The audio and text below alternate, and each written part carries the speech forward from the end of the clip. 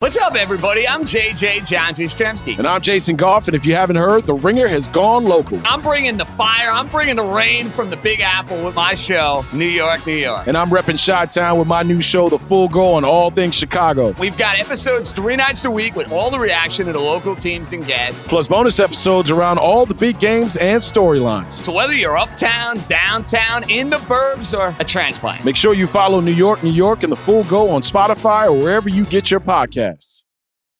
This episode is brought to you by Vuori. If you're sick and tired of your old traditional workout gear, then I have 2 words that will change everything. Vuori clothing. This line of activewear is truly unbelievable. And here's why. Look, you've seen me. You've seen the shorts I do on YouTube. I walk around. I do stuff. I listen to podcasts when I walk. I make calls when I walk. I like to wear comfortable workout equipment, like nothing nuts. Just like a really nice pullover, comfortable pants to walk around. Vuori is designed to work out in whatever you're doing, but it doesn't look or feel like you're working out at all. It's so freaking soft and comfortable, you'll never want to take it off. And here's the best part. You don't have to take it off. Wear Vuori clothing to train, travel, or lounge around the house. I do a lot of lounging around the house. Go get yourself some of the most comfortable and versatile clothing on the planet. Our listeners get 20% off their first purchase at vuori.com/ringer. VUORI.com/ringer. Tap the banner or visit this episode's page to learn more. This episode is brought to you by Kia's first 3-row all-electric SUV, the Kia EV9, with available all-wheel drive that sets the pace and seating for up to 7 adults, with 0 to 60 speed that throws you one moment and available lounge seats that unwind you the next. Visit kia.com/EV9 to learn more. Ask your Kia dealer for availability. No system, no matter how advanced, can compensate for all driver error and or driving conditions. Always drive safely.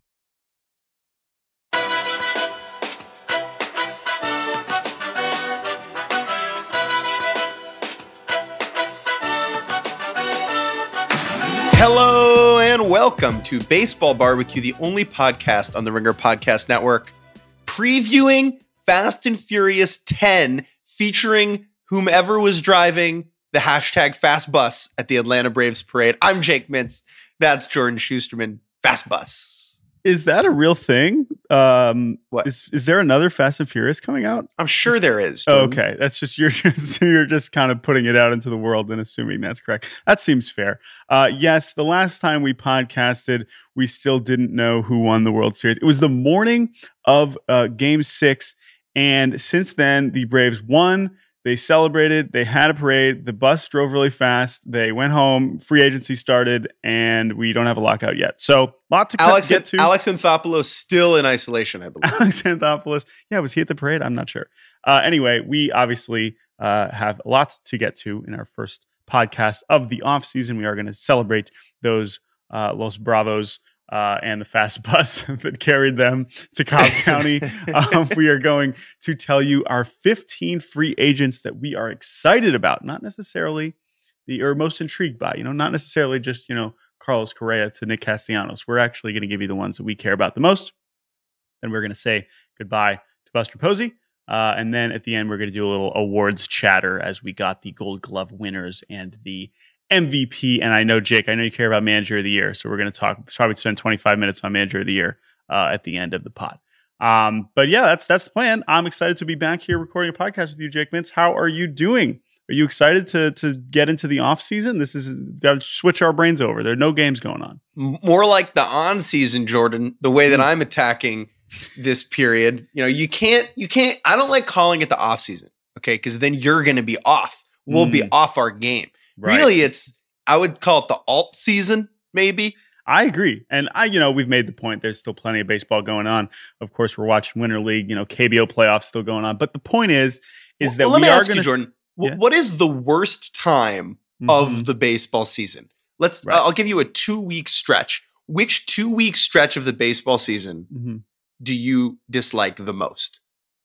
I have an answer, but you can go first. I thought you were going to present the two options. So, I think it's the first 2 weeks of February, right? That's the answer. That's the answer where it's like, I'm literally like looking at the clock, like when can it be the next day?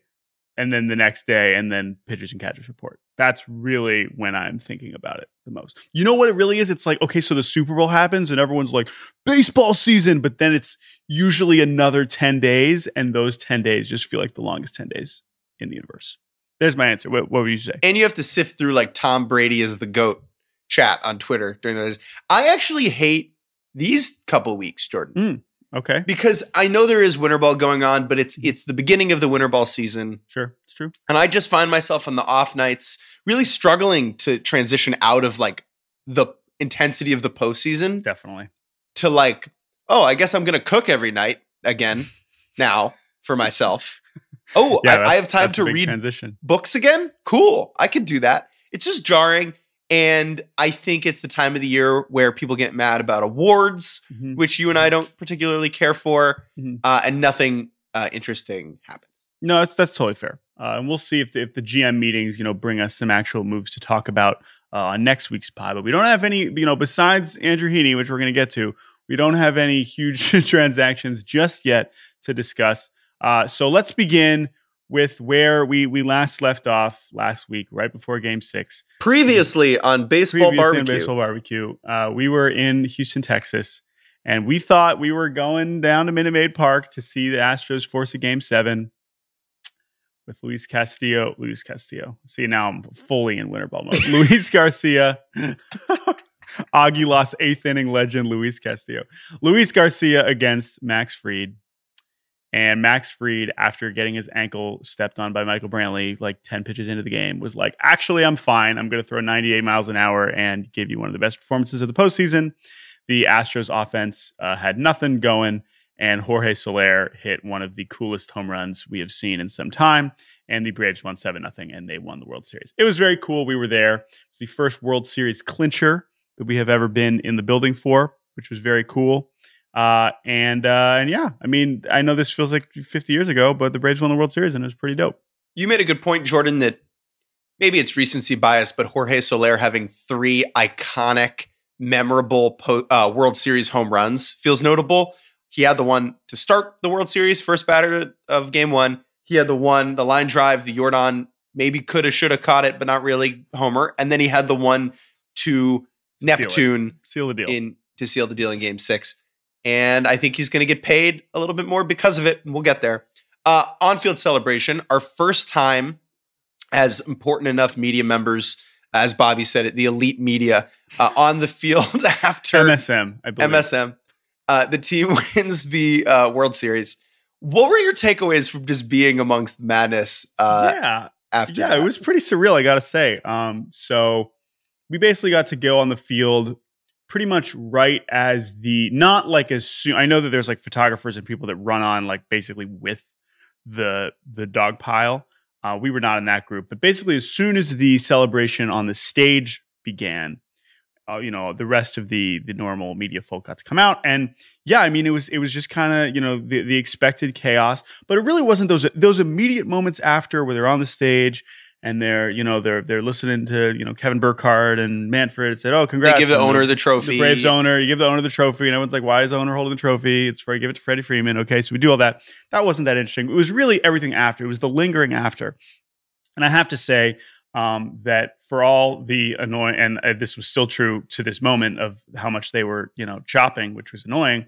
But the Braves fans showed out for Game 6. I mean, there were a ton of people still there. And that made a lot of sense. They were going back expecting to win it.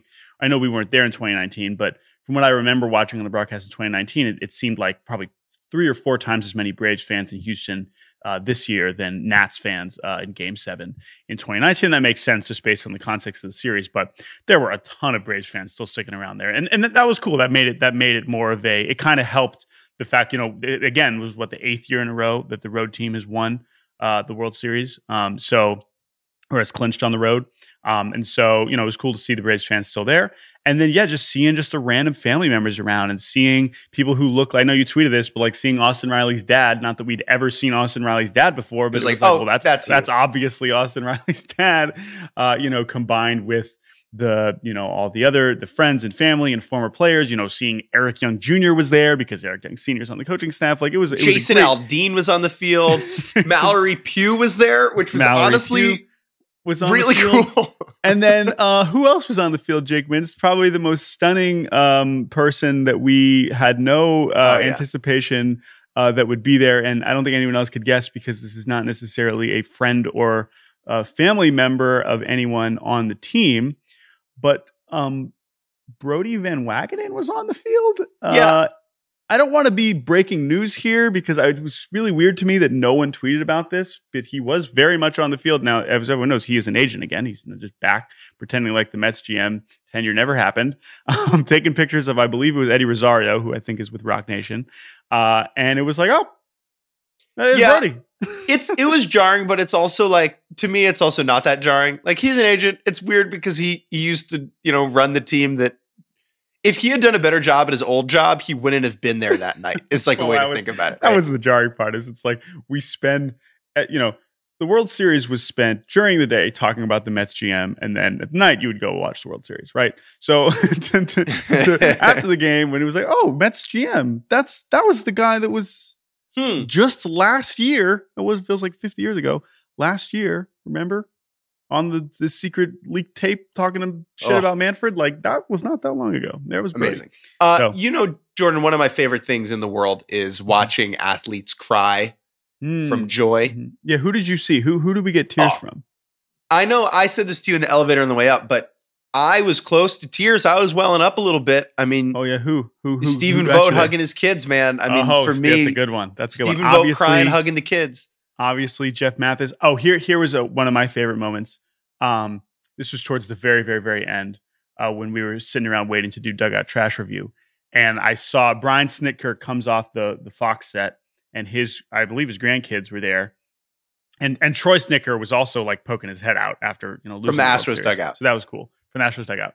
But I think one of Snitker's grandkids like comes over to him and he's like, when is the party over?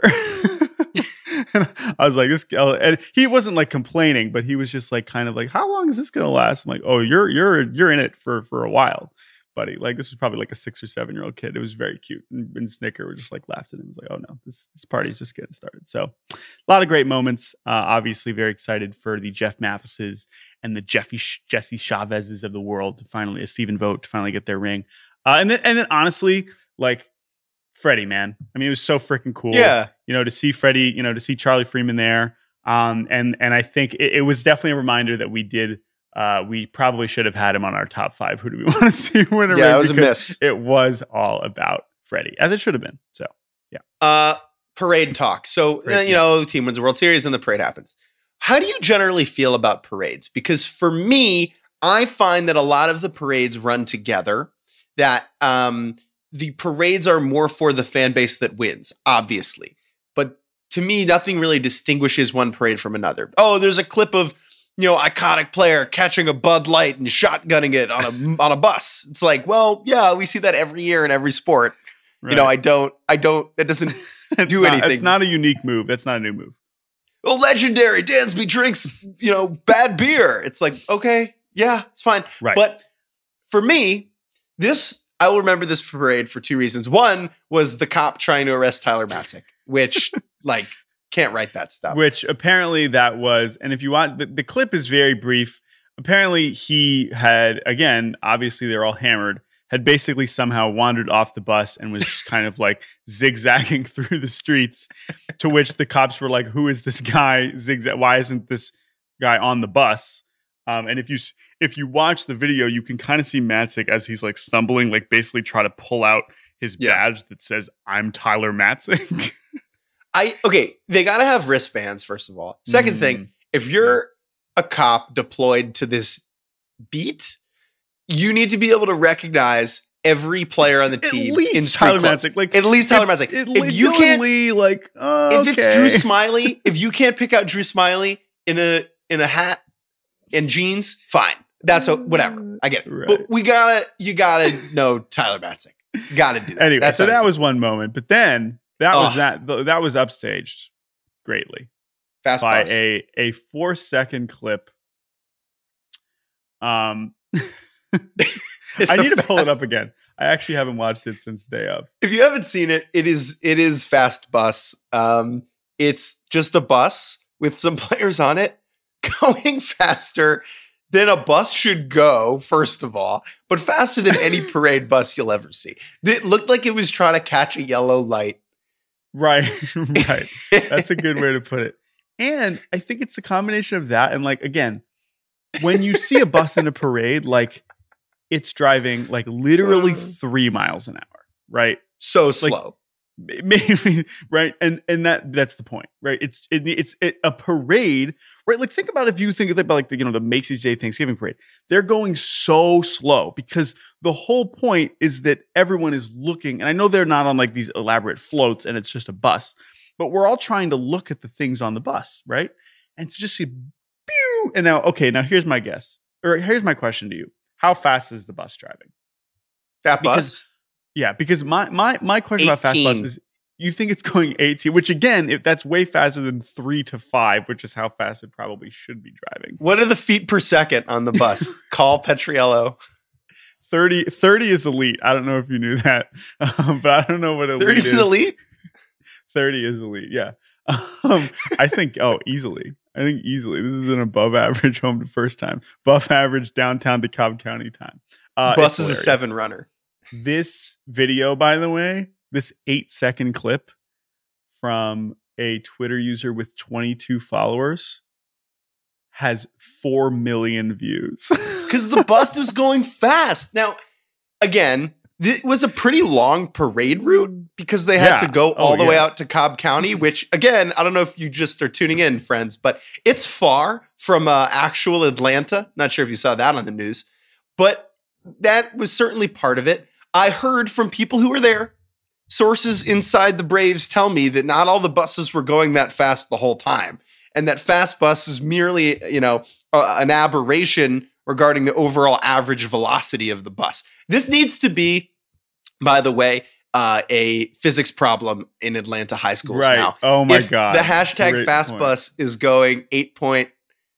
How long will it take the bus to arrive at Truist Park from? Bingo. Yeah, I love that. I just encourage everyone to search just search Braves bus on Twitter, and the memes are just Tracy Chapman, right?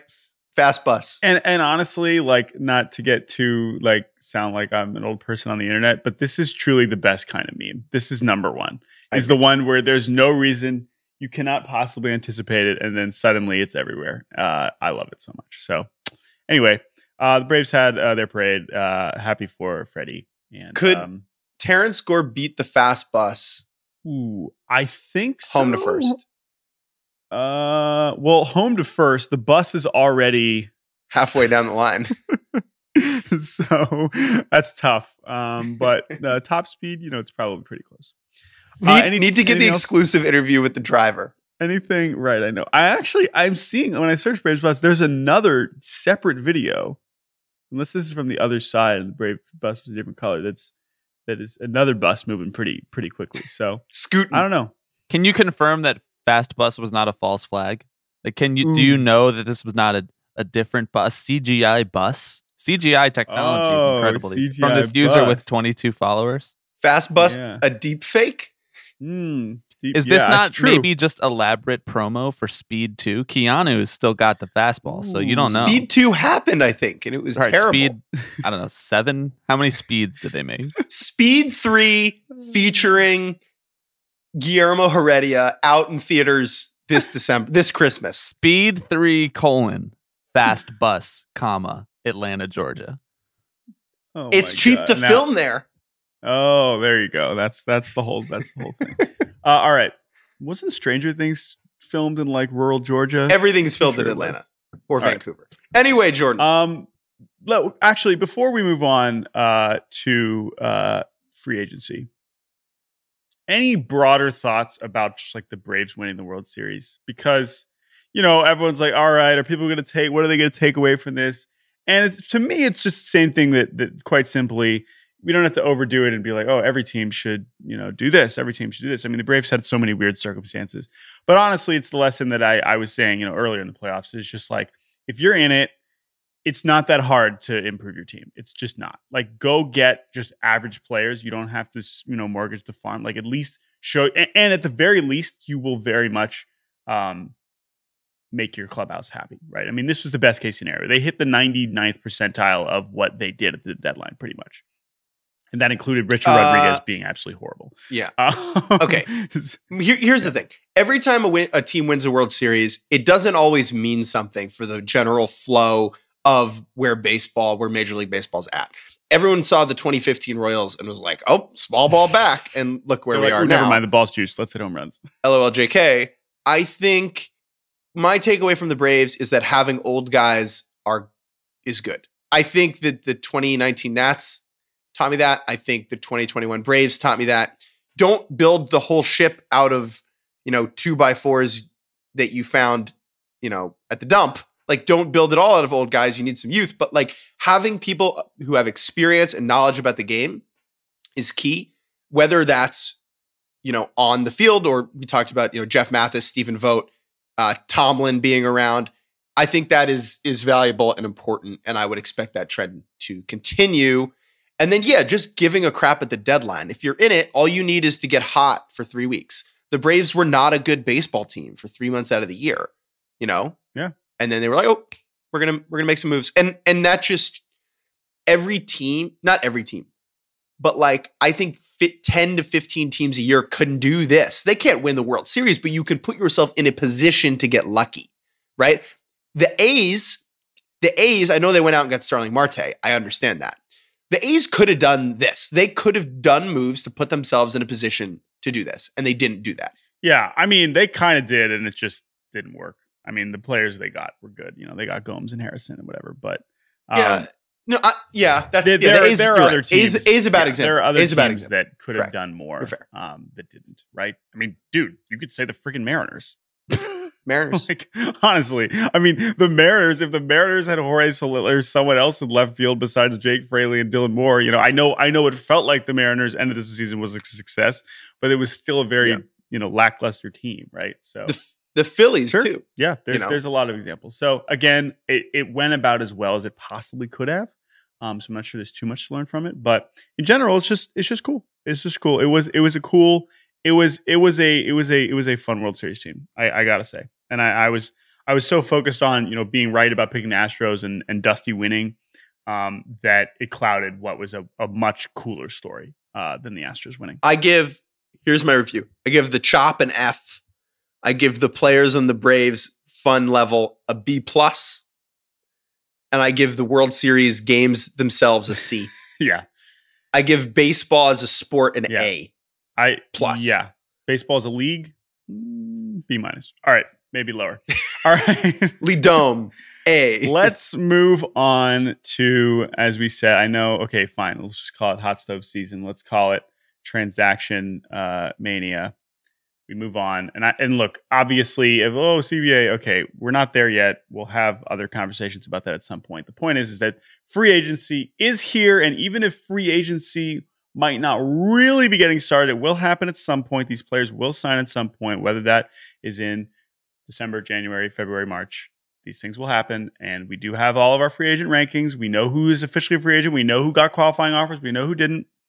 And so we are going to tell you the 15 free agents that we are most intrigued by. That does not mean the 15 best, most intrigued by. But before we get to those, we have to start with the first bombshell of the offseason. Andrew Heaney, Ken Rosenthal, dropping the news before we had even turned his Twitter notifications back on. We didn't even do that, so I totally missed. There was probably a solid 10 to 15 minutes last night where I was just going about my life and didn't know that Andrew Heaney got $8.5 million from the Dodgers. I was just end of an era. I was just existing without knowing this. But fortunately, I opened up. And Jordan, can I tell you something? That's okay. Okay, thank you. Andrew Heaney, who by the end of his tenure in New York had managed to acquire more haters in 35 and 2/3 innings than I can really imagine any Yankees pitcher has in a long time.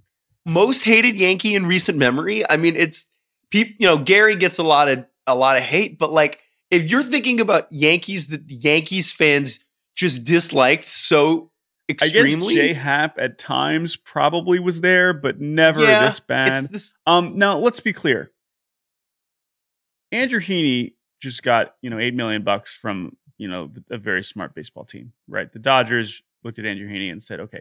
And it's very easy to be like, oh my God, what? Yankees fans are like, this is crazy. It's like, Andrew Heaney is just not that bad. As much as we want to think that Andrew Heaney is like literally the worst pitcher in the universe, he's not, right? He's got a more than above average strikeout rate. He doesn't walk that many guys. He just gives up a shit ton of home runs. And when you give a shit ton of home runs, that is a great ticket to being disliked by any. This is true for closers, right? Giving up homers is the quickest way to be despised by a fan base. And Yankee Stadium is a pretty good place to give up homers, right? Heaney, the Yankees got him and they were like, they love the peripherals. Maybe we can tweak some things and lower the home run rate and fix him. They tried to do that in the middle of a postseason race where he was pitching double the home run rate, where he was pitching important innings for a team in the hunt with a lot of pressure in a park where home runs, are a dime a dozen, and it didn't work. And it was a horrific that's not Andrew Heaney's fault. It's not like, part of it is probably Andrew Heaney's fault, but part of it is, the Yankees thought they could fix him and they couldn't. And now the Dodgers have a whole offseason and a whole spring training to do it. And Jordan, over under postseason innings pitched, Andrew Heaney, 2022. It's for next year? 5.5. Yeah. Over, right? Yeah.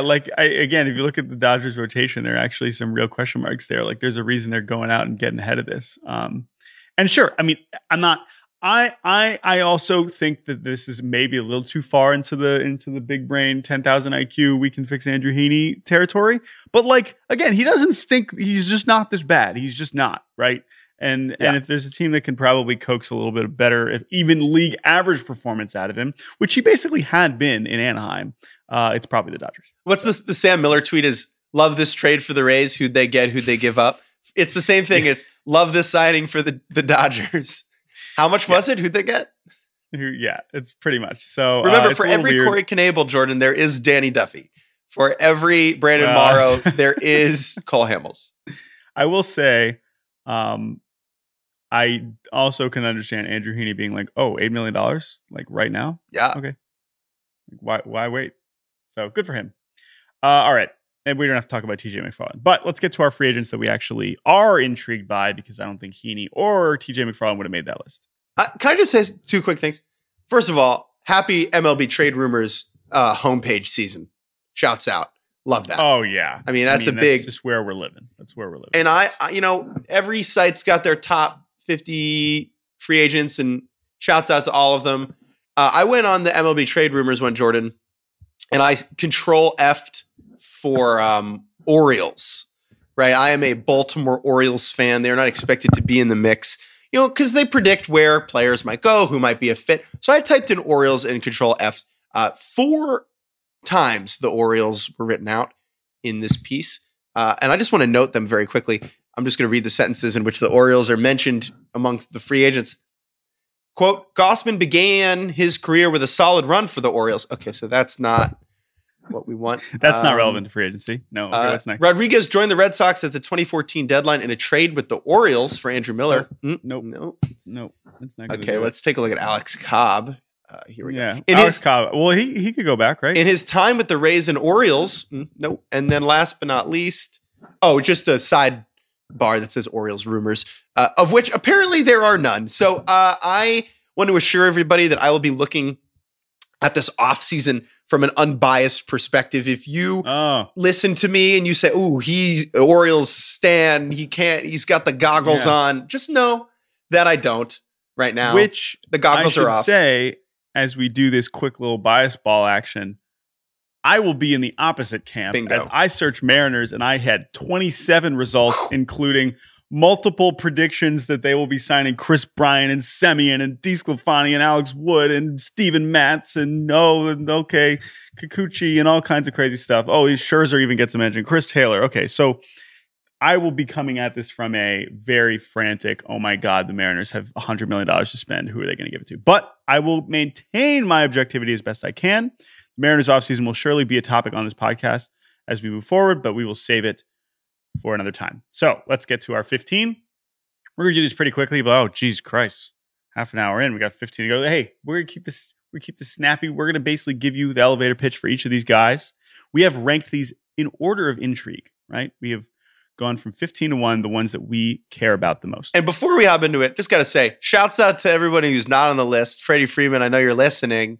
You're not on the list. There's some people we didn't put on the list. Freddie Freeman, I think he's just going to go back. Same thing with Stroman. Honestly, same thing with Gossman, Kershaw, Trevor Story. I feel like I haven't watched him play in a year and a half because he was injured and I didn't watch any Rockies games. These are good players, right? Yeah. Like, obviously, it's not like we're not going to talk about it when they sign, but in terms of like the anticipation, the intrigue, oh my God, where is he going to go? I don't feel that with Story the way we do with some other ones. I would also just mention, there's one other one we should probably mention. There's Yoenis Cespedes. I know he hasn't officially retired. It's also still technically a free agent. So we just wanted to mention him. Felix Hernandez also in that bucket.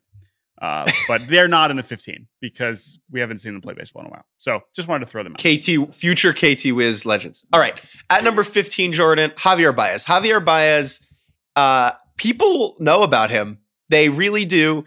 And you pointed this out to me yesterday that if you look at his numbers on the Mets, he was pretty good. If you just scrolled on Twitter, you would think that he hit 120 and struck out every other plate appearance, which he did. Anyway.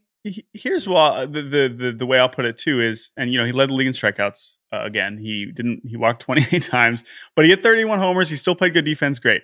And if you are, and Bobby, I do want your opinion on this too, because I'm actually curious how much you want Baez back in New York. But like, Baez is consistently a top 5 selling jersey in baseball. He has been for like 5 years running now. And if you're just asking, the average 10-year-old baseball fan, they want Javi Baez more than probably anyone else. I mean, honestly, right? He is one of the most popular players for as frustrating as he can be to watch flail at pitches 7 feet out of the zone. He is electric and he can do things that no other players can. And, the ceiling is still amazing, but the floor is quite terrifying. Bobby Wagner, we obviously are very intrigued to see where Javi Baez goes. How are you feeling about it? Well, first of all, I want to slightly alter Jake's characterization of how Mets fans actually felt about Javi, because I think that was accurate for the first, 3 weeks that they got him. And that also happened to coincide with the only 3 weeks that the Mets were still in contention because the bottom absolutely fell out. But basically after that, he was phenomenal. And it was pretty much acknowledged as such, especially by the Mets booth, which I think that also creates like a feedback with the Mets fan base because they respect and revere that booth so much. They were so complimentary of not only just his power and the pop and the obvious raw tools that Baez has and has shown for his entire career in the major leagues, but also just like the little baseball IQ things about like the way that he rounds a base, the way that he does all of the small things perfect that allow him to showcase some of those skills. So I think that actually Mets fans are, I think, reasonable about their expectations when it comes to who Javi Baez is as a player. But you have a whole section of the fan base that's like, why would we spend all this money on this guy who's flashy when we just spent all this money on Lindor and that's already a wasted contract? You already have those people coming out of the woodwork. They basically came out of the woodwork as soon as the trade happened because there came to be rumors about Baez because he's best friends with Lindor. I would love to have Baez back. I'm fully in on that, pairing those two together and just having it be a rising tide raises all boats, however that phrase goes, because I think that those two guys seriously, say what you want about chemistry and how much that actually affects winning. You couldn't even leave all of that off of the table. Those guys' skills complement each other really well. And not just defensively because they're a great double play turn, but also because like Baez is this like free swinging homer hitting guy, and Lindor doesn't need to be that. He's shown that he can be a lot more patient and take a lot more pitches and work whoever is starting up on the opposing team a lot more. So I like the pairing together. I don't know if Baez wants to just play second for the rest of his career. Maybe he would do it for Lindor, but yeah. Here's my thought. If you're concerned with Baez is he's too flashy, I mean, that's racism and not like legitimate critiquing a flawed baseball player. If my concern with Baez, which is just what does he look like at 32, 33 when the bat speed and the quick twitch is gone? Because obviously the baseball IQ is off the charts, but the baseball IQ only like it's allowed to manifest because he's a freak athlete, right? So like if you think about the iconic play against the Pirates, he's only really able to do that because he's so both because he has the mental ability and the perspective to do it, but also because he's a freak athlete. And when that and the bat speed starts to fall apart at age 32, 33, I don't know what you're left with. And that's my worry more than like what he is next season. I agree. He's only 29 though. I can see him. I mean, I don't think he's going to sign like a 10-year deal. No. I don't think anybody's going to offer that for him. I've seen some people theorize maybe a 1 year and then he returns to free agency in his age 30 season. I'm not sure that he would do that. I think maybe closer to like a 3-year, but a lot average annual value is more like what I would expect him to want if he's not going to get like a super long offer. And I would be okay giving that. I think this is a situation where, maybe this is sometimes flawed logic, but, everyone says it only takes one. It would not surprise me if one team is like still completely in love with Javier Baez and like what he's capable of. And I agree. I still would be stunned if he gets like a long-term deal the way we think Seager and Correa will. But yeah, but again, he gets there, and in August he has a 671 OPS, and in September he has a 981 OPS. And that was true for the whole season, month by month, 780, then 855, 604, 910, 671, 981. Like that was by month. That's so weird. It's almost like he just remembers that he's supposed to be amazing Javi Baez. Like for a whole month, he's just like, just kind of, it's like how I feel sometimes about my day to day. I just get through these ruts, to go through these stretches, or I'm just tired, and then I just lock back in for a month. Yeah. So I think some team will be like, no, this dude's freaking unbelievable. We got to bring him in. And if it's the Mets on a shorter deal, I think that would be totally reasonable. All right, let's go to the 14. Javi discourse is really quickly. The Javi discourse in New York is just like the Odell Beckham Jr. discourse all over again, where the guy is actually good and actually talented, but also is a quote unquote flashy player. And so it gives these people all of these opportunities to make bad natured arguments about him. That's the category of Mets fan. I don't know if you watch Big Mouth, Bobby, but that's like Andrew Glaberman's dad is how I think about that. Okay, at number 14, Kyle Schwarber. Kyle Schwarber was blah in 2020, and then he was blah in April of 2021, and then he was God in May, and then he got traded to the Red Sox, then he got hurt, and then he was even better with the Red Sox than he was with the Nats. In my mind, Jordan, he took over the postseason, but he didn't. He actually wasn't very good in October. He just had a very iconic grand slam. With the DH probably becoming universal next year, what are your thoughts about Kyle Schwarber? Well, yeah, like I said, it feels like he took over the postseason. He did homer in the wild card game and in the DS and against Houston. So he had one in each round, so it felt like he was always there. But I'm just looking at a freaking 148 OPS plus. Like this is the full Schwarber experience. Even when he had been good at times in 18 and 19 in Chicago, we're talking about, 117, 122 OPS plus, like good, not great hitter. And that's the kind of hitter that the Cubs were like, okay, it's still crazy that they non-tendered him, but it was like, all right, like we can find something like this. It was still really cheap. I'm not excusing it. But looking back, it's like, okay, fine. You think he's a DH and we don't have the DH yet, and we're not really going anywhere with him. Like we're just going to non-tender him. Stupid. I agree. Frank Schwindel did what exactly. Like, you know what I mean? Okay, a 120 OPS, fine. But if we're closer to 148, 150, which again was always kind of what we thought Schwarber was capable of in healthy in a full season, then this dude's a huge deal, especially if we have a DH in all 30 teams. And he's the kind of bat, as we've seen, can get hotter than basically anyone else on the planet. And he seems to fit in basically wherever he goes. Like, I know it's, we only have 3 teams, but like seemed to be a perfect fit in Washington. He was a perfect fit once he got to Boston, and why I wouldn't be surprised to see him stay in Boston. And I think any team would be very, very lucky to have him. I'm a huge Schwarber fan, and I think he's the real deal. And I think he's really kind of figured out how to be, one of those top power bats in baseball. And I'm excited to see if someone really shells out for him this time, because he's in the category of like, okay, you don't want to pay me yet. Like now's the time. Brewers. I'm going to say the Brewers for every team. Brewers, go do it. At 13, yeah. Starling Marte. Starling Marte will get MVP votes, or maybe not, because he was too good in both leagues at the same time. Mm-hmm. So Marte started the year in Miami, was outstanding, missed a bit of time, was then traded to Oakland, where he was equally phenomenal. He is a weird case because he's 33 years old, hitting the market, and his game relies on speed. So he's kind of like an older dude with a younger guy's game. He's absolutely yoked. He steals more bags than anybody. And like, if you want to nail down center field for the next 3-4 years, like this is about as good as it gets, especially in a market where there's not another true center fielder available. Right. Here's another take I have about him, Jordan. I think the roids guys, I think it lasts. Now, I have no proof. I'm not a doctor. I don't know anything about biomechanics or whatever, but I don't know, man. Like if you take that stuff early in your career, I think that has a lasting impact on your ability to age. And we're not going to get in the morality of that, but that's just my 2 cents. He was suspended in 2017, right? So we're now 4 years removed. Yeah, I don't know. I don't want to go speculating on that stuff, although I think there is some credence to that take. Let me say this. If you're like, who do you want age 33 to 37?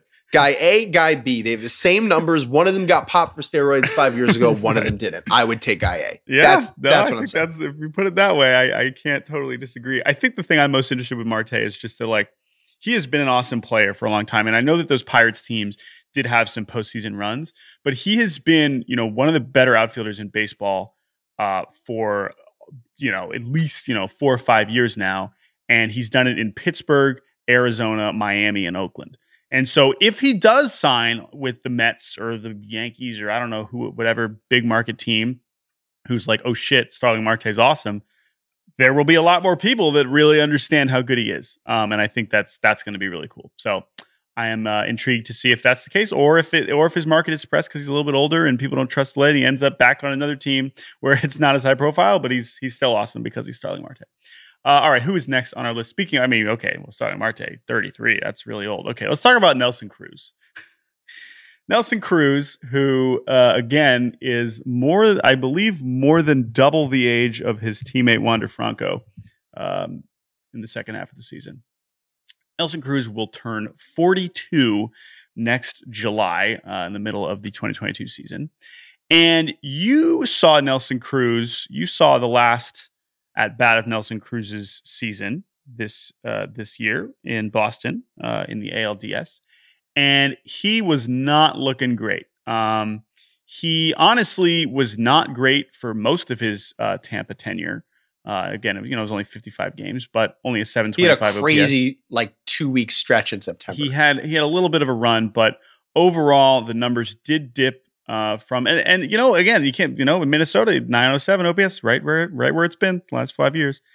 But it did start to dip. And really, this is a situation, I know we've said this about Cruz for literally 5 years in a row now, but at some point, the cliff will come. And when you're this old, it is a cliff. It is not a gradual decline. And that's kind of how I've always felt about Cruz. It's like, he's going to do it until he can't. Until it's just gone. It's not going to be like, oh, now he's an average hitter. And when you're an average hitter where it's obviously providing basically zero other value, it's going to be tough to argue that you should still be in the market. Now, someone will still sign him. I think he'll still get a decent amount of money, but I don't think he's getting multiple years like he did in Minnesota. Yeah.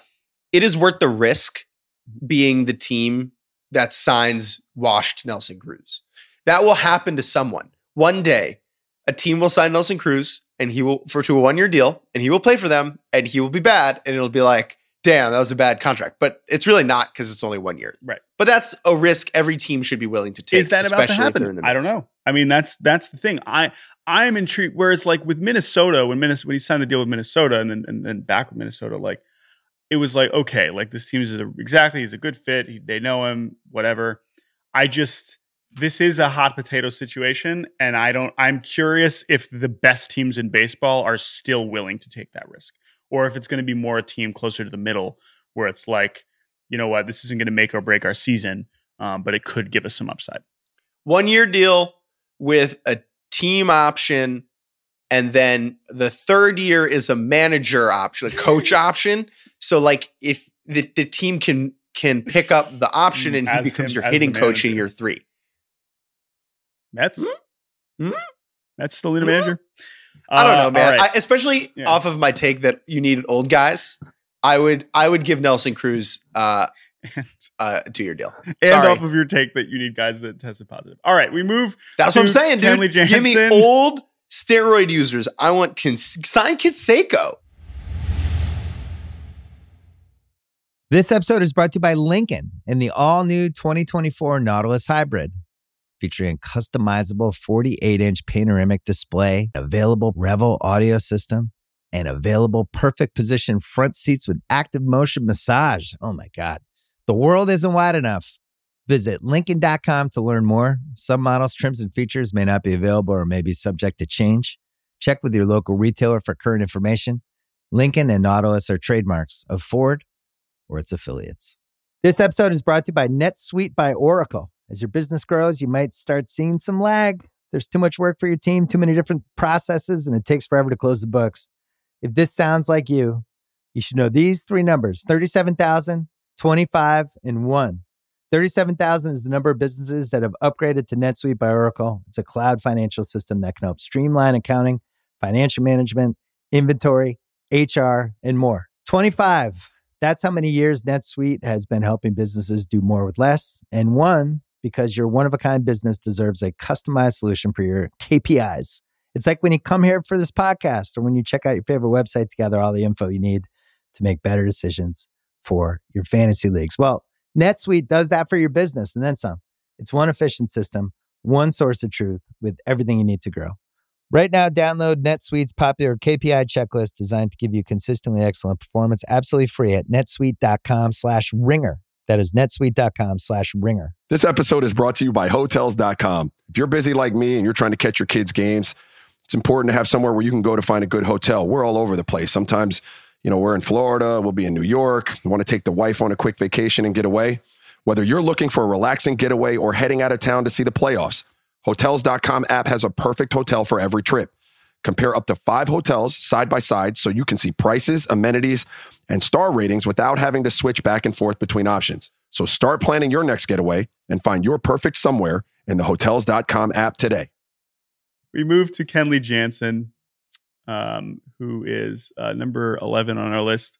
Kenley Jansen has done the impossible, which is be a closer for a long time and never really be bad. Yes, he appeared to be declining a couple years ago, but in those seasons, he was still saving 40 games a year. And yes, I know that's because he was on a good team. His ERA was still around 3. I know 2019, 3.71. We thought, okay, Kenley, there we go. All right, but look, he was still striking out 11 per 9. FIP was still 3.5. Totally good closer, right? And then even last year, it was like, okay, we'll see, a little shaky Kenley. And then, my goodness, this year, he basically looked, at least stuff-wise, I know the numbers weren't as dominant as 13, 14, 15, but stuff-wise, I mean, basically as good as we've ever seen him. And I don't know how the fuck he did that, but he looks amazing. And now he's going to hit the market again. The other rare thing is a closer to sign a big free agent deal and then reach free agency again. And we just cannot fathom him being on another team. But I also think that it's very possible because how many more years do the Dodgers want to put resources into him? I don't know. Maybe, probably a few more, but we'll see. The Dodgers have the 4 main free agents, right? Mm-hmm. Kershaw, Kenley, Taylor, Seager. Yeah, we're not counting Scherzer and Pujols. Scherzer is one of them, but we're not counting him in the group that we associate with the Dodgers. Correct. And I think of those 4 guys, that's the order of likelihood they'll come back. Kershaw's the most likely. That's why we're not even talking about him, because we just think he's going to come back. Kershaw, Kenley, Taylor, Seager. I think if they bring Taylor or Seager back, I think Seager's basically gone. But if they bring Taylor back, it lessens the likelihood that they would bring Kenley back. But I think they'll prioritize Kenley, and I just can't picture him throwing anywhere else. Last thing about his season this year, Jordan. When on a broadcast, like John Smoltz says, first time through, you really only want to use your fastball. And then the second time through the order, you mix your off speed in. Kenley basically did that, but on a career scale, where for a decade he was throwing one pitch and then he was like, I'm going to mix it up this go around. And, that's why he was good. Yeah. It's not rocket science. Well, yeah, I was going to say, so, right. He started throwing the slider more. I don't remember exactly what the difference He only was. threw 58% cutters this year. Oh, it's only which is absurdly high. But he was throwing a lot more four-seam fastballs and a lot more off-speed. And it raises the question, could Mariano Rivera come back with a full kitchen sink and get outs? Mm-hmm. Probably, That's a good question. Yeah, Jansen, 84% cutters in 18, 74 in 19, 62 in 20, and then 57 in 21. So he's like, oh, wait, are we allowed to throw other pitches? All right, cool, I'll do that. Kenley's awesome, though. is one of the more crazy. It's not like he's that old, but he's been around for so freaking long. To be a closer that long is really wild. All right, let's move to our next player, and that is Zach Greinke. A lot of old guys on this list. We got one more coming up after him. Let's talk about Greinke, who just came so close once again to a World Series, to no avail. And he has obviously already made a ridiculous amount of money in his career. So it's not like he's like looking to cash out. Now that doesn't mean that he's not going to go to the guy that gives him the most money. But Greinke, being the fascinating human that he is, I think we were all intrigued to see what is next. And also what is left for him, because he was actually before he got hurt. And I think maybe he was on the COVID IL, but he missed a good chunk of time in the second half of the year, and obviously never looked even close to the same once he came back. Although I will say he basically was as good as you could have possibly asked for him in the World Series. Okay, so this is what I was going to say. Greinke gets COVID in September, the beginning of September, or at the end of August. Before that, he had a 3.66 ERA in 159 innings. 3.66 and 159. Now, his BABIP was higher, his BABIP was lower and his FIP was higher than that. But that's a Greinke thing all the time, right? Is he outpitches what's expected of him. And when you're throwing 89 miles an hour the whole year, your FIP's going to be a little bit high. I think he is a good fit for a team who's got a good defense. If I was the Cardinals, dude, I would give Greinke 2 years. I'd give him 2 years at whatever AAV he wants, put him with that all-time good defense, and just let the balls in play turn into outs. Man, then he could pitch in front of the 6 gold gloves in one season banner that they're going to hang in St. Louis. That's exactly correct. That might be inspiring for Greinke. Can you imagine the game so much? The Greinke Yachty mound visits? I mean, who is like, that is like too much. That is too much baseball IQ on one mound. I don't know. I love the idea. I don't know who their pitching coach is going to be, if Ollie Marmol is going to bring in a new guy, but I love the idea of it being like Ethan Katz, like first year, like late 30s pitching coach, younger than the pitcher and the catcher with, 2 decades, 4 decades less of MLB experience. And you're walking out there and it's like, keep going, boys. Maybe Brent Strom will head to St. Louis. I know he said he's not coming back to Houston. So I'm telling you need to sign old guys. I think Greinke is still a usable, durable 4-starter. He is a type of guy who should be throwing innings like 2 through 4 in game 4 of a postseason series. And that's fine. Our expectations for him, he is not as bad as he looked in the postseason. He clearly did not get to ramp back up after he got COVID and spent the time. But I also think that like giving any team 171 innings of average, 4.16 ERA, like that is worth paying for. Like there just aren't that many guys that can give you innings. And he can do it. He can still do it. If the Cardinals had that, like, do they win the division? Probably not. But I asked the question. At number 9, another Cardinal. Probably will not be going to St. Louis as much as people want him to. Albert Pujols. He's not going to St. Louis. So let's review. Okay.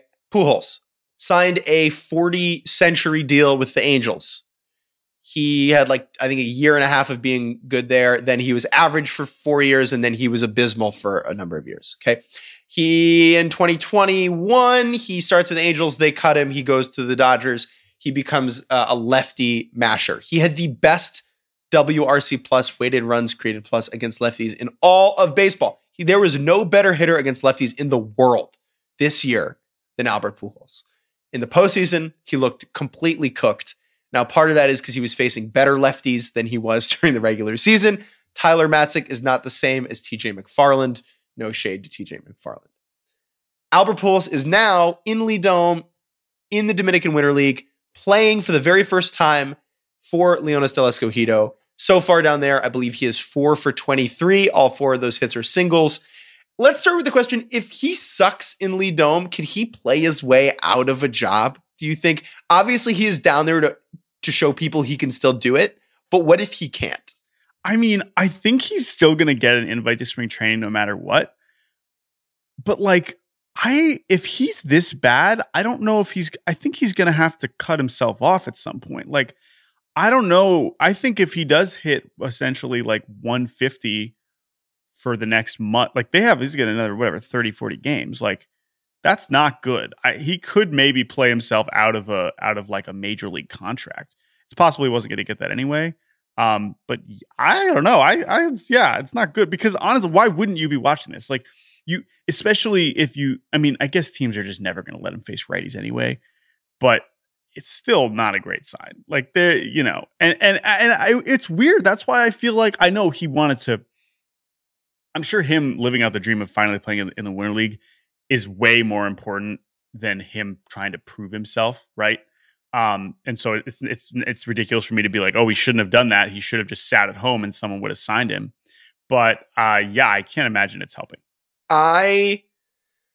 He doesn't pass the eye test. Right, he hasn't passed the eye test since we were in high school. Well, he hasn't passed the eye test for a while. Yeah, and so if he goes to camp, like, what are you looking for? Right, you're looking for his ability. He didn't pass the eye test this year. Like,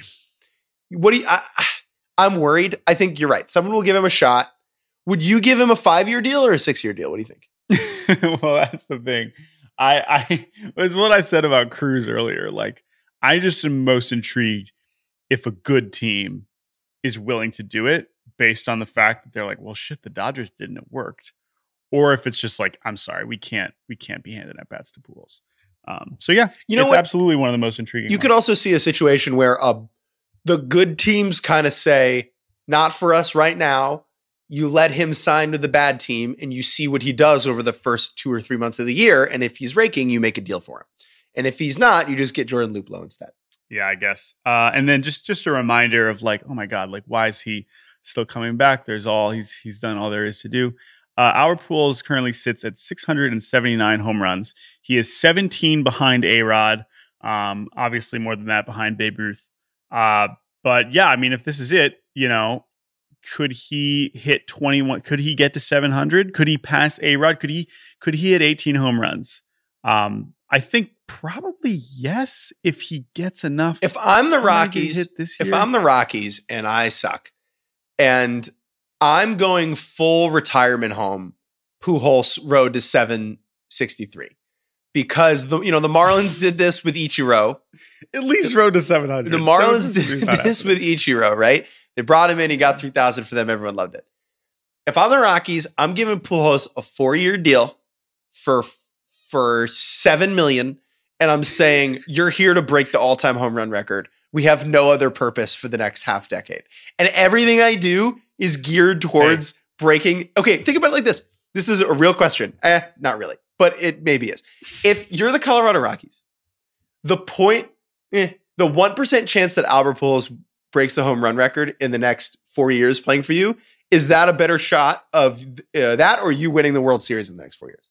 And what's better for you? I was going to say that if they did commit to that, I'm not sure I can answer that question, but I can say that if they did commit to that, at least they would be committing to something and committing to a specific direction. I would at least understand what the Rockies were doing. And that is worth something. So maybe they should do that. You're right. Pujols hit 17 homers this year in about 300 plate appearances. So can he hit 18 to pass A-Rod? Yeah, probably, if he gets a chance. 4 more years, baby. Imagine if the Rockies signed Albert Pujols for 4 years. John Gray would be over here like, what the hell, guys? I was just trying to get something. John Gray, yeah, it is weird because John Gray like freaking loves it in Colorado, but someone else is going to pay him. All right, John Gray's not on our list. He is not our next player. Our next player is Seiya Suzuki, a outfielder for the Hiroshima Carp, the Japanese NPB. Seiya Suzuki just turned 27 in August. He is the second youngest hitter available on the market, barely older than one Carlos Correa. He hit 38 home runs in Japan this year. He has been a top 5 player in the second best league in the world for the past 5 years. He was the MVP of the Premier 12 tournament a couple years ago. He has performed on the national stage or the international stage, and now, somewhat surprisingly, is being posted a little bit earlier than some expected by the Carp, and is now one of the ultimate mystery boxes of this free agent class. And it is very exciting. It's very exciting, and because it is, obviously risky, and also you can dream even bigger than you can for a lot of the other guys in this market. The biggest risk, the biggest risk with any player coming over from another league is fastball velocity. Sorry, for any hitter, because the average fastball velocity in Japan, I think it's around 90, 91 miles an hour, where over here it's around 93, 94, right? And that's a big difference. And whether or not Suzuki is going to be able to make the adjustment to that will define his career in MLB, right? And that's not a thing that anyone can really know until it happens. And what that means is there's a ton of volatility about what he could be and what teams think he could be. I am fascinated by him. I watched some highlights this morning on YouTube, and I'm in. I gotta say, he looks the part. He looks the part, man. The dude is stacked. His upper half. I mean, I would say he looks like Bobby Wagner. I mean, with that upper half. And not the football player. Not the football player. The podcast. Been working on it. Winter. Yeah, we know. Bulking. Come on. Yeah. I think the other thing I'd say about Suzuki, and I know we had Ha-Seong Kim come over last year from the KBO, and KBO is certainly a lower level of pitching, especially. And Ha-Seong Kim was also very young. He was only 25, and he was an infielder who presented good defensive value, and he did play great defense this year for the Padres. But the offense was a bit of a struggle. He showed some flashes. Now it's going to take some time for him. I still believe in Ha-Seong Kim, could be a good player. But Suzuki, the level that he's performed in a better league with more power, who looks more physically the part, right? Kim is a great athlete, but he's not necessarily built in the way where it's like, oh shit, this dude can hit like 25 homers in the big leagues, right? We're still skeptical of that. But the thing that I remember thinking about with Kim, and Kim got a decent amount of money, it's just we have so few players of precedent. It's such a small sample. We want to say, oh, well, look what happened to Akiyama. Oh, well, look what happened to Ohtani. Oh, well, look what happened to, of course, Ichiro, right? Okay, we go back to Matsui, but it's especially on the hitter side, we just don't have that many that we can compare to. Recently we've got Tsutsugo, where it's been a very inconsistent sample. We've got Akiyama, who's gotten the chance, and he's been really, really bad, but he also came over when he was 32. So that's very different than coming over when you're 27. And then other than that, it's just a very small sample size of hitters. We had Kawasaki for a bit there. we had Iwamura for a bit there, but it's just not that many guys. So to pretend like we know what guys are capable of adjusting to, it's ludicrous. We have no idea. Some guys can and some guys can't. The only things that you can ask for a player to be on the offensive side, Suzuki is that, right? He is young. He has hit for meaningful power over a number of years in the second best league in the world. If you're looking to bring a hitter over from Asia, this is what it looks like, right? And that's all you can do. That's it. Defensively, he doesn't bring as much value as, Akiyama or Kim did, or, guys who play up the middle. He's a average corner outfielder. But from an offensive side, I mean, oh yeah. It will be very interesting to see who pulls the trigger on it. One thing to think about, I saw a great stat about the Mariners, that the Mariners have had a Japanese-born player on their team every single year since 1998. And as of now, with Kikuchi hitting the market, they do not have anybody on the roster. So, I mean, it's both silly to speculate, but it's also, 23 years of precedent of, obviously a lot of that is Ichiro, but, no, it's true. Obviously, Iwakuma. And I would just say the other thing that makes players like Suzuki so intriguing, and this was true with Kim last year, is that presumably, since he is so much younger, the market should not just be limited to the teams that are ready to win right now. Whereas most free agents, we're talking about like, okay, well, if we're going to sign him at 29, 30, we want to win immediately. Like the Rangers, the Cubs, right? Exactly. Like, whatever, the Nats, Detroit, Kansas teams City, like that. Yeah, like that's so it just opens up the market to someone. And I know last year Kim ended up going to the Padres anyway, but I still think that, well, Padres. we thought they were going to be good. Remember that? So I think that opens it up, and that's also what makes him one of the more intriguing guys. All right, who is next on our list? Carlos Rodon, friend of the show. He's currently, Jordan, he has eggs on his farm. He's sending me some eggs in the mail to sample, so I will let you know how that goes. Carlos was not given the qualifying offer from the Chicago White Sox. He will now hit the mark. It's a double-edged sword, right? Because on one hand, it feels like he maybe wants to go back to Chicago. It was where he, helped rebuild his career. But on the other hand, now he doesn't have the qualifying offer attached to him. And so his market will be a little bit more robust than it may have otherwise, because there's no draft pick penalty there. He was injured and ineffective for a few years. Then this year, he was probably the best pitcher in baseball, in the American League, best pitcher not named Jacob deGrom, for the first half of the season. Then he kind of lost gas down the stretch and only threw 28 innings in the last 2 months. Jordan Shusterman, do you think he will get 1 year with a high average annual value to help him prove that he can be durable? Or do you think he will take a longer deal with low, like a kind of suppressed AAV to capitalize on maybe he'll be healthy 2 out of 4 of those years or 3 out of 4 of those years? Yeah, I mean, this is a really tough spot. I think it's really telling that the White Sox weren't even willing to give him that qualifying. I mean, to have that option for one year 18. Like, you would think that wouldn't be that risky, right?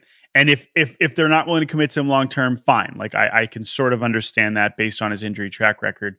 But that's telling, and it's disappointing. At the same time, like you said, when he's been pitching, he's looked just unbelievable lately, and obviously the teams are going to have to know if they're worth that. Now he's a Boris guy, and I don't know if that makes him more likely to go after the high AAV and believe like, all right, no, like I can do it for a full season. Because last year, remember, he was non-tendered and went back to the White Sox for like $2 or $3 million. So he's still looking for the big payday, and I think that he deserves it.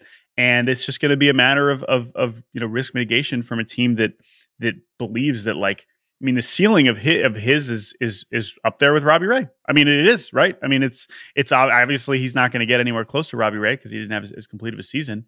But as a younger guy, as a left-hander who's throwing this stuff is that good, like it's right up there. So it's kind of the same thing as Baez, where I could imagine a team falling in love with him and really giving him a multi-year deal. But it's going to be really interesting, and that's why he's so high on this list for us. Obviously, It's because he's one of our favorite people in baseball, but also just because it's a risk. I mean, it has been a lot of injuries, but damn, was he freaking unbelievable when he was pitching this year. A lot of players have variance about the teams. He has variance in the contract as well, right? And I think that's relatively rare amongst, like, he could get 1 and he could get 4. And I would be like, oh, yeah, okay. Anywhere but the Angels. Okay, at number 6, Chris Bryant. Anywhere but the Angels. Chris Bryant has accomplished everything that you could ask a baseball player to accomplish in the world of Major League Baseball. He is, 3 years ago, he seemed like he was due for the Buster Posey track of accomplishing everything early, playing on the same team for a long time, and just kind of riding into the sunset on the way to a Hall of Fame career. He's hit some bumps in the road from a production standpoint. He has certainly tailed off over the last few seasons, traded to the Giants during the trade deadline. And he hits the market as kind of an odd player because now he can play center field competently, but the bat is not as impactful as it once was. And I think you would say that his peak is probably behind him. That being said, if there's any team who could maybe turn a player in his late 20s, early 30s into a beast again, it's the San Francisco Giants. So what do you make of Chris Bryant's free agency?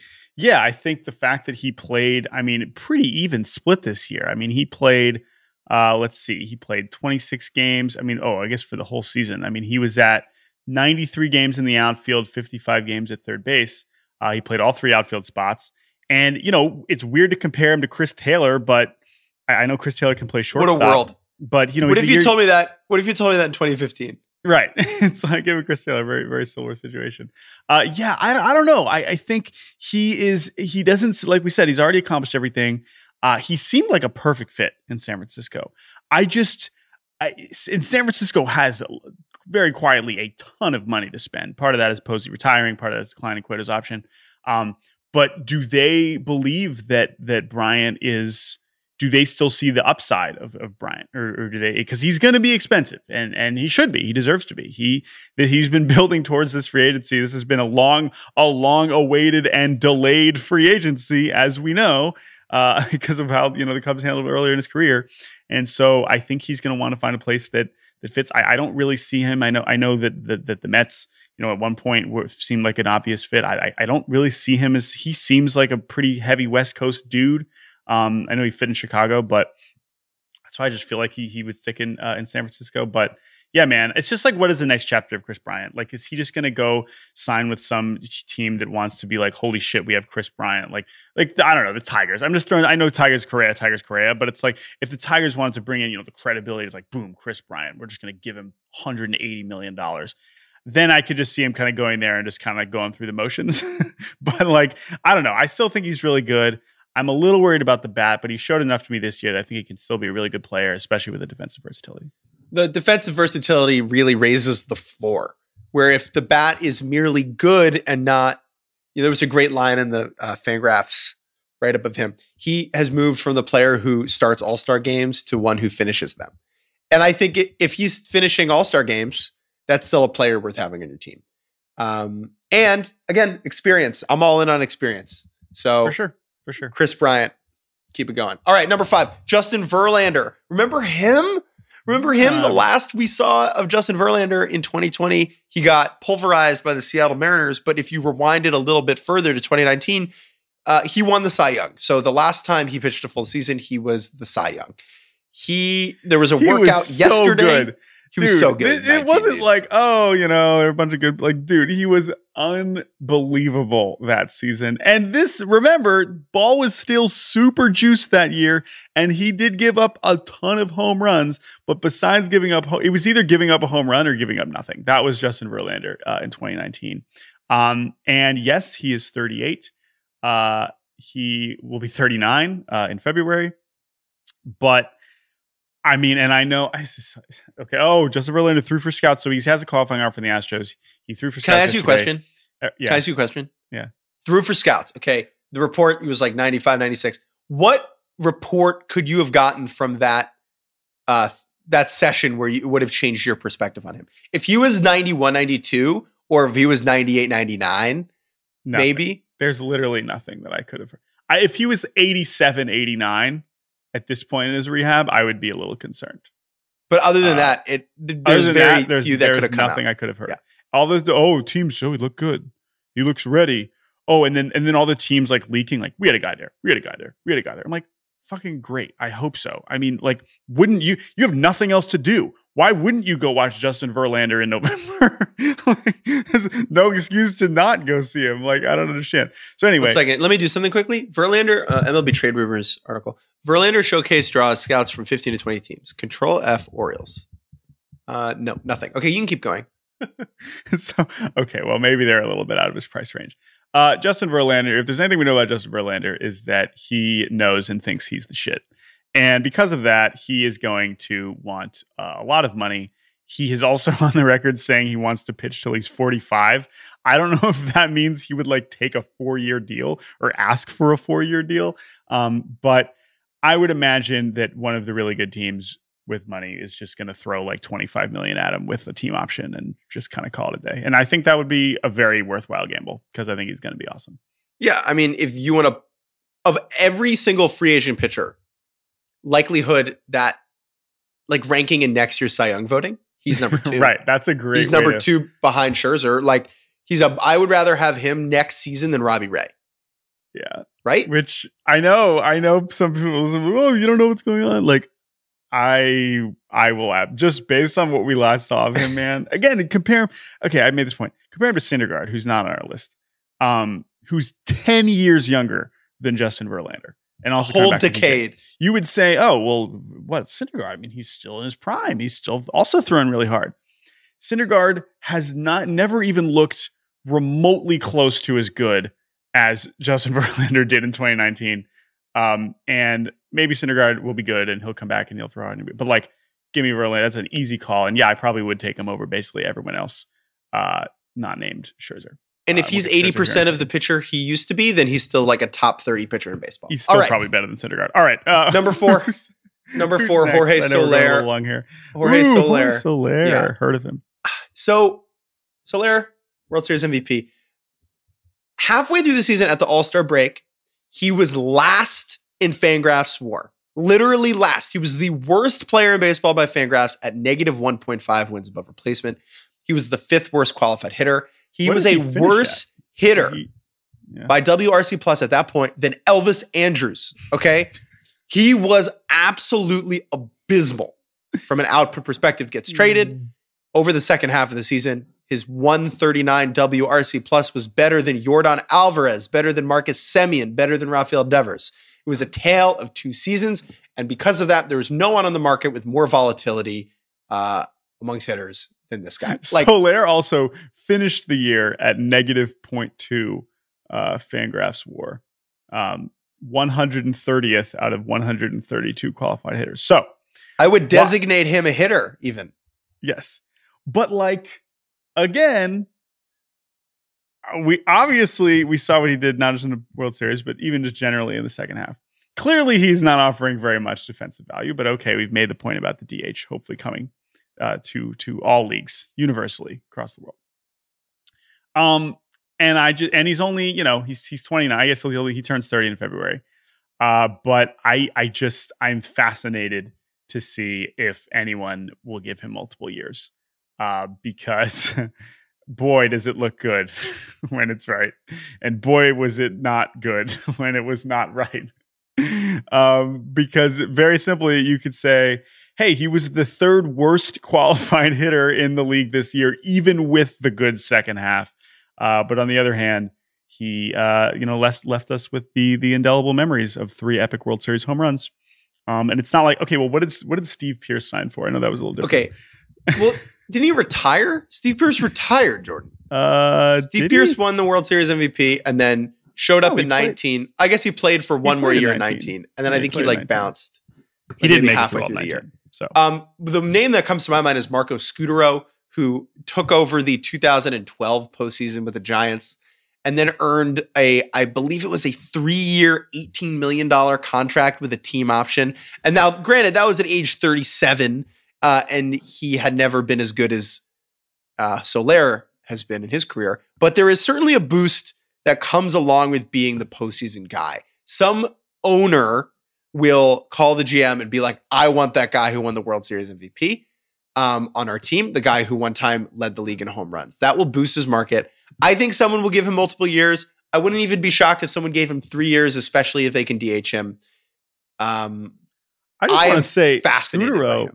Yeah, I just want to say Scutaro, in retrospect, so right, NLCS MVP in 2012. They win the World Series. He was an all-star in 2013. And then I guess he just got injured or just completely fell off a cliff and then played 5 games in 14 and didn't play the last year of his contract. So I don't know. Still, they still sort of got something out of it, but very different. He's 7 years older. It's a very different situation. But I can't wait to see it. Because, and by the way, you could say the same thing about Rosario and Jock and Duvall, but I think those guys, it's not as intriguing. Like those guys are probably all going to get 1-year contracts. Maybe Duvall could get a second year, but all those other guys, even Rosario, are just going to get solid 1-year deals again with average teams, in my opinion. All right, let's move to the top 3. Now we're going pretty long here, so we can speed this up. But we go to Marcus Semien, number 3. Marcus Semien is going to enter the market with the most fuck you, pay me energy of anyone here after he was left without a qualifying offer last year. We know, he struggled in the 50 games 2020. A's were like, we're poor, sorry. But even though, okay, let's move the A's out of the equation, don't give him the qualifying offer. He still only gets 1 year, $18 million from Toronto. And he was unflipping believable. This year, it's the most homers ever by a second baseman. He is going to finish 3rd in the MVP, and he is fantastic. And he just won the Gold Glove at second base, where he had never played really. And he's an amazing baseball player. So he's going to come in and be like, yo, y'all thought I wasn't that good. Well, in your face, please give me a lot of money. And he just hired Boris too. So he deserves it. He is awesome. He is probably top of the I want the Mariners to sign him list. And I can't wait to see what he gets paid because he deserves it. He's going to get paid an amount of money where people who don't necessarily follow baseball a lot or, understand the economics of baseball are going to be like, $220 million for Marcus Semien. Yeah. Why did you get Chris Bryant? Whatever. Yeah, you know what I'm saying? That much. I think he could get more money than Bryant. And I think he's a little older. I will say, so remember, DJ LeMahieu, who is obviously not look good, he got $590. I think Semien's easily clearing that. Easily clearing that. He only got 5 years because of the luxury tax stuff. But yes, I think it's going to be. Oh, that's true. But still, 90 million. Like I think it's going to be like something like 5,130 or something. Which for his I age think more. I think more. I think you hire Boris and you finish third in the MVP, and you can take 2020 out of the equation. Over the last, if you take 19 and 21 together, he's been a top 10 player in baseball. And I think I would, whatever you set the number at, I'll take the over on him. And I think he's worth it. I think he's a phenomenal player. There was a great article that friend of the pod, Bradford Blaine Davis, wrote about the human side of small sample size in the 2020 season about Semien. And it was just clear that, we say this about anybody, but this wasn't right in 2020, weird year, throw it out the window. He's really, really, really phenomenal. And he can run. He's like 87th sprint speed guy, which helps, I think, him more on defense than it does on the bases. But he did still 15 bases this year, which is not nothing. So the other, our good friend Kylie McDaniel, when he was throwing out some comps, a year and a half older, Real Muto's a catcher. He got 5,115. Springer, who we just saw, got 6,150 at the same age as a center fielder. I think that's about right. I think he'll end up between 140 and 160 would be my guess for Semien. Would you rather have him or Bryant? Just all things considered. Him. Yeah. Definitely Semien. Yeah. I assume Bryant's contract will be a little bit longer, but I would rather have Semien. All right, let's move to number 2. 45 home runs and 15 steals in a season is very, very impressive. It is I guess he and Semien did it this year, but there have only been 11 guys, or he and Ohtani did it this year. Excuse me. There have only been 11 guys to do this this century. So nothing to sneeze at. Let's go to number 2. Who's number 2? Number 2, Max Scherzer, Mad Max. If the aliens showed up tomorrow and they said, we're going to destroy humanity if you don't beat us in this baseball game. And if you assume that Jacob deGrom was unavailable that day, because as is, then I would take Max Scherzer to start that game, even though he had his own injury troubles down the stretch. I do think it is notable that Max Scherzer, Mad Max guy, took himself out of that playoff game. He must have really had quite a dead arm. It's twice that he's done this now. I think it's a good sign that he knows his body. And it's not like he was sleepwalking down the stretch for the Dodgers. He was outstanding for them after being traded. Max clearly knows. Everyone assumes that everyone thought, why does he? Oh, he doesn't want to tough it out. It's well, if he knows he can't be Max Scherzer, he's not going to do it. he's gonna set his own limits. And I mean, I would assume also maybe probably thinking about this winter too, right? Not trying to get more injured going into his age 37 or 38 season. So yeah, he's fascinating. I mean, I think to me so you're gonna have to say. I mean, yeah, obviously he's gonna show him the money, great, but you're gonna have to convince Max Scherzer that we're going to win the World Series this year. He's not going to a middle of the pack team. I just don't believe that. He's gonna go somewhere that is gonna convince him no, we're really, really, really trying to win. Not just we're trying to be a good team, we're trying to freaking go for it. Because that's just him. I think the Dodgers have a pretty good shot to bring him back because of that. I would say 50-50 shot he comes back there. I think everything I've heard is that he enjoyed being there. That being said, I do think he's going to go to a contender. Tigers, back to the Tigers. Everyone's just saying the Tigers. The Tigers. Let's go to our number 1 player who's totally going to sign with the Tigers, Carlos Correa. No way. I just want to say that my first point about this is it is so incredible the degree to which we lazily connect players to teams. It is incredible. And maybe Carlos Correa will sign with the Tigers.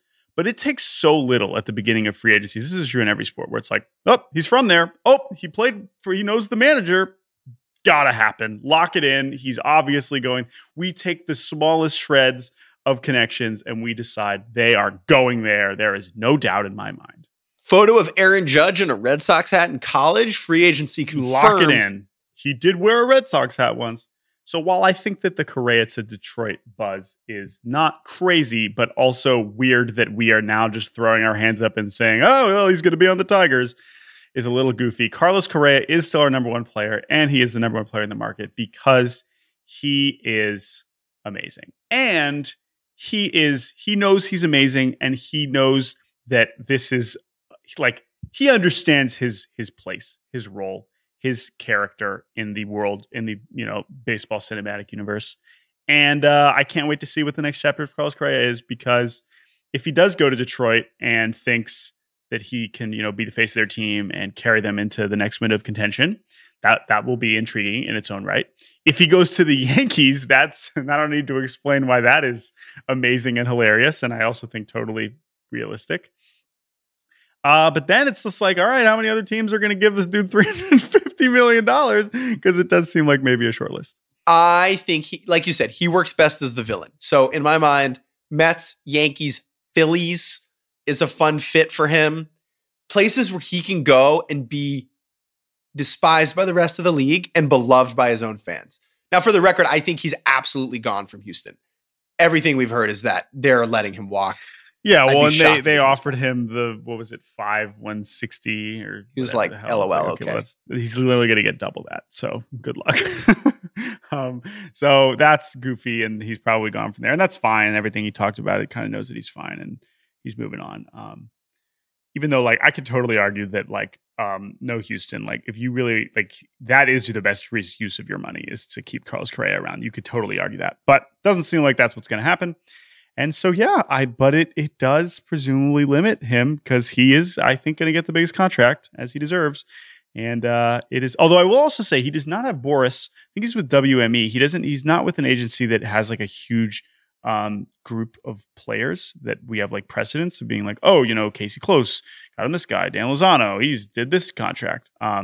So I'm curious if maybe there's just some interesting elements of the contract, whether that's an opt-out situation, whether that's a shorter deal than we think. Like, I don't know. I think anything's on the deal. Whereas like with Boris, we just know, okay, he's just going to get him a gigantic pile of money for a gigantic number of years. And I think we don't know that for sure in this case because of the agency. If you are a fan of a team in the mix for Correa, you should want him. 2017 is a long time ago. He said some annoying things in the aftermath of that. He's going to make your team exponentially better, and you will probably be in October sooner rather than later. Jordan, we went a little bit long on this. Those were our top 15 most interesting, intriguing free agents that we're excited about. Before we say goodbye to you, the listener, we have to say goodbye to Buster Posey, who announced his retirement. Goodbye, Buster Posey. Jordan, let's just quickly, one thing you will remember. What will you remember Buster Posey for?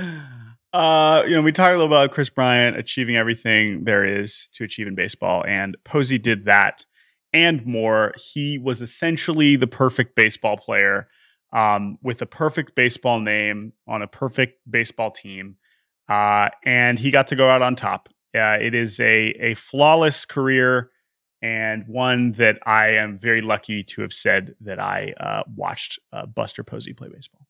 He seemed very at peace with himself and his decision, which I respect and I commend him for. I will remember him changing the catcher rule at home after he was crushed on that play. I will remember the insurance commercial by Chris Coughlin. Ooh, I believe it was Scott Cousins. I will fact check that. Scott Cousins. Wrong Marlins. No, I think you're right. Anyway, go ahead. That was not a bad guess. I will also remember him for the Esurance commercial where he was like wearing his catcher's gear in the delivery room and was delivering a baby. And it was like, wow, I can't believe they got Buster Posey to do that. That seems like something he wouldn't do. Yes, he is an amazing player. And, you could say, oh, is this, it did go out perfectly. He was arguably the best catcher in baseball this year. I know the Giants came up a little bit short, but it was very cool to see him back on top after opting out of 2020 and to show us like, hey, I'm still the shit. And now I'm going to leave you wanting more. We're 26 years old. We have been seriously following baseball, I think, since 2010, 2011. And the two moments this offseason that are making me feel old are Buster Posey, who I remember his rookie of the year very fondly, retiring, and Carlos Correa, who I remember reading his scouting reports on Baseball Prospectus in college, reaching free agency. Those are the two moments. Look, I know we're young. Right, like high school. We're talking like the high school. Bingo. Yeah. And now I'm like, oh, okay. I'm getting up there, man. Might be time to settle down. You know what I mean? Yes. So congrats to Buster Posey. And also just like, that's a huge, good for him. Like, go be retired. But like, that's a big freaking deal for the 2022 Giants. And they are going to look very different next year. And Farhan is definitely someone I'm intrigued who just won Executive of the Year. Of course he did. Very intrigued to see. Well, by the way, far on winnings, I don't know when they vote on that. Very funny because everyone's like Anthopoulos, but maybe they vote on that before the season. So who knows? When are the Nats going to honor Buster Posey's retirement, do you think? When are the Nats going to honor Buster Posey's like retirement? on the last, they did Avila. Like, are they going to do in Zimmerman? Like, are they going to do Posey? Yeah, they should invite Posey back next year. And everyone's like, what? Okay. Sure, dude. I also kind of think that Buster Posey is in the category of could kind of disappear. I don't really see him sticking around much, which is fine. Good. Go live your life, dude. You're a freaking beast. All right. We ran really long, but hey, it's off season. You guys have nothing else to do but listen to Baseball Barbecue. Thank you for listening. Any final thoughts on this podcast, Jake Mintz? We're not going to talk about the awards. If you're thinking, oh, God, I can't believe Matt Olson didn't win the Gold Glove. Who cares? Like, Mariners fans, I love you. Oh my God, JP Crawford, how could he lose? Like, these awards are imperfect. There are more than one deserving player. It's fine. It's okay. We're all going to be all right. That's my Gold Glove take. I have nothing else to say. I honestly like when new people win the Gold Glove. I have no more baseball thoughts for the week. Bye, everyone. Well, we know that's not true. But thank you for listening. Thank you to Bobby Wagner and Mike Wargon for producing this here podcast. And we will be back next week after Jerry DiPoto has traded for Byron Buxton. All right. See ya.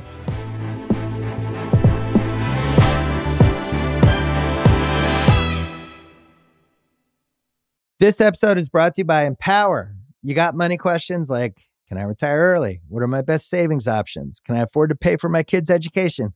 Luckily, Empower has all the answers. With Empower's real-time dashboard and real live conversations, you get clarity on your real life financial goals. So join 18 million Americans and empower what's next. Start today at empower.com. Tap the banner or visit this episode's page to learn more.